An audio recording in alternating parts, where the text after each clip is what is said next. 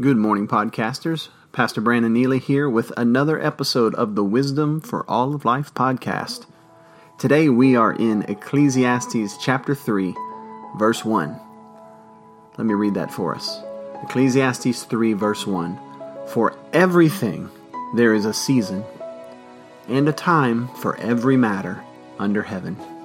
That's it. For everything there is a season and a time. For life, for death, for planting, for picking, for killing, for healing, for breaking down and building up, for weeping, for laughing, for casting and for gathering, for everything there is a season.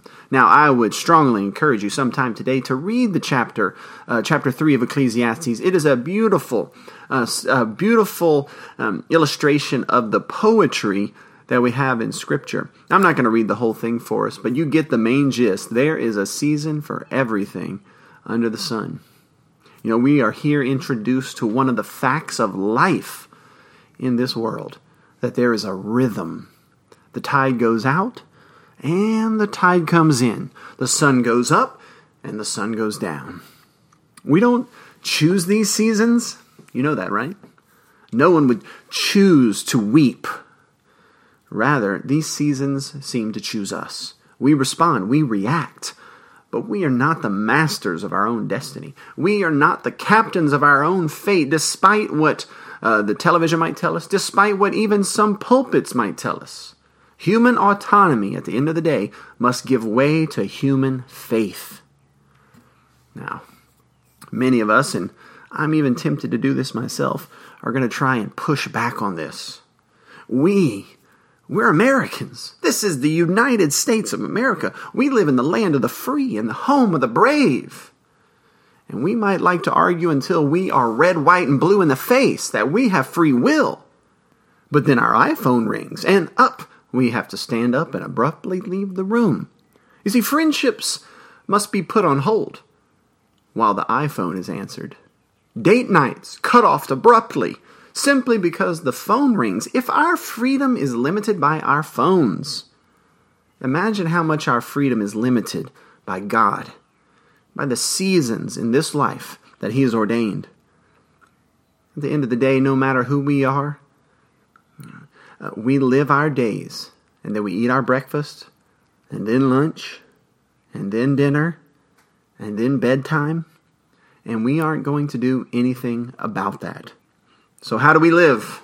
How do we live in this world where there are rhythms which are beyond our control, outside of our oversight, not even our prerogative? As Jesus says to His disciples, the times and the seasons are not for us to worry about. It is an A-B conversation. We have to see our way out of it. How do we live then? Do we fight it? No, we don't fight it. Do we languish in fear for what's around the corner? No, we don't fight it. We don't live in fear. We live by faith. Human autonomy must give way, at the end of the day, to human faith. In verse 14 of this very chapter, chapter 3, it tells us in whom we are to place that faith. It's God. He is over all the seasons, over all the times. He is the creator and the sustainer of the world. And there is simply no other wise way to live but that to live in faith in God. We don't ask, what shall I do today? No, only God asks that. We ask rather, what shall I face today? As the psalmist says in Psalm 31 verse 15, he says, my times are in your hands, O Lord. And in the words of wise King Solomon, there is a season for everything under the sun. Or, as wise King Solomon said at a better time in his life, Proverbs chapter 19, verse 21, there are many plans in a man's heart. Nevertheless, the Lord's counsel will stand. To all of this, we must simply bow the knee. If we want to live wisely, that is. If you want to flail and kick, if you want to box the wind, then go right on ahead. But that's really no way to live. Now let me change gears just a little here and say that if there was no resurrection, how miserable this would be. We would be the most miserable of all. If there was no life over the sun, a life in covenant with a loving God who does not arbitrarily determine the seasons of things, but rather like a father lovingly designs the seasons for us and for our good, and then preserves us through them, walking with us along the way. If this wasn't true, if this gospel truth wasn't real, oh, how miserable we would be. But knowing that we are in Christ, and that we are under the sovereign grace and care and love and mercy of our God, we can live within the seasons and times of this world with faith and with hope. Listen, just what I see on Facebook, you know those Facebook reminders when they show you pictures of your little kids 5 years ago or 10 years ago, those things make me miserable sometimes. You know, they're such precious moments, and they're gone. They went by much quicker than I ever imagined. Great times, but all gone. And I don't want Facebook to remind me of this. I don't want nostalgia. I hate nostalgia. It's sad. But then I'm reminded that this mist of a life will be folded into the new creation. It's already being folded into the new creation, the resurrection, and that all will be well in the hands of our Heavenly Father. In that, we can rest. We rest, and we wait.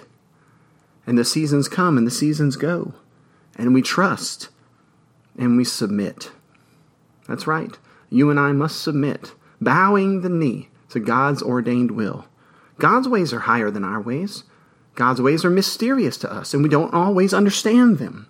We don't all have the information. His mission is higher than our mission.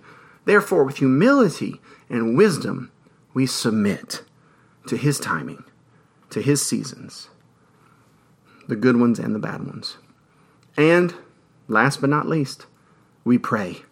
We offer it all up to God, and we wait until the day when finally all trials and difficulties and seasons of pain will be gone for good, and we will be with our Lord in eternity, that future world where the sun doesn't come up and go down, but is perpetually bright and perpetually sunny, for the Lamb of God is the sun thereof. I'm looking forward to that day. Are you? Let me be honest with you. One last thing. That day has already dawned. That's true. It dawned about 2,000 years ago when Jesus came up out of the grave. And it's dawned in our hearts. We have an appetite for it already. We've already received a foretaste of that future glory. That hope of future glory then fills our hearts and gives us the resilience and the strength to press on in this world, season in and season out. Do you have that strength? Do you have that persevering grace in your life? Let me encourage you. Submit to the Father. Trust Him, rest in Him, wait on Him, and turn to Him in prayer, offering it all up to Him. That's the only way to live wisely, that is. This has been another episode of the Wisdom for All of Life podcast. I am Brandon Neely. And if this has been a blessing to you, would you consider giving us a review on iTunes? Maybe subscribing so that you can receive the podcast each and every morning? It's totally free, and it would be greatly appreciated if you would share it, like it, review it, rate it, etc., etc. All this helps us to spread the word and to spread the wisdom of Scripture. Until next time, if the Lord has called you, He will equip you, He will protect you, and He will bless you along the way.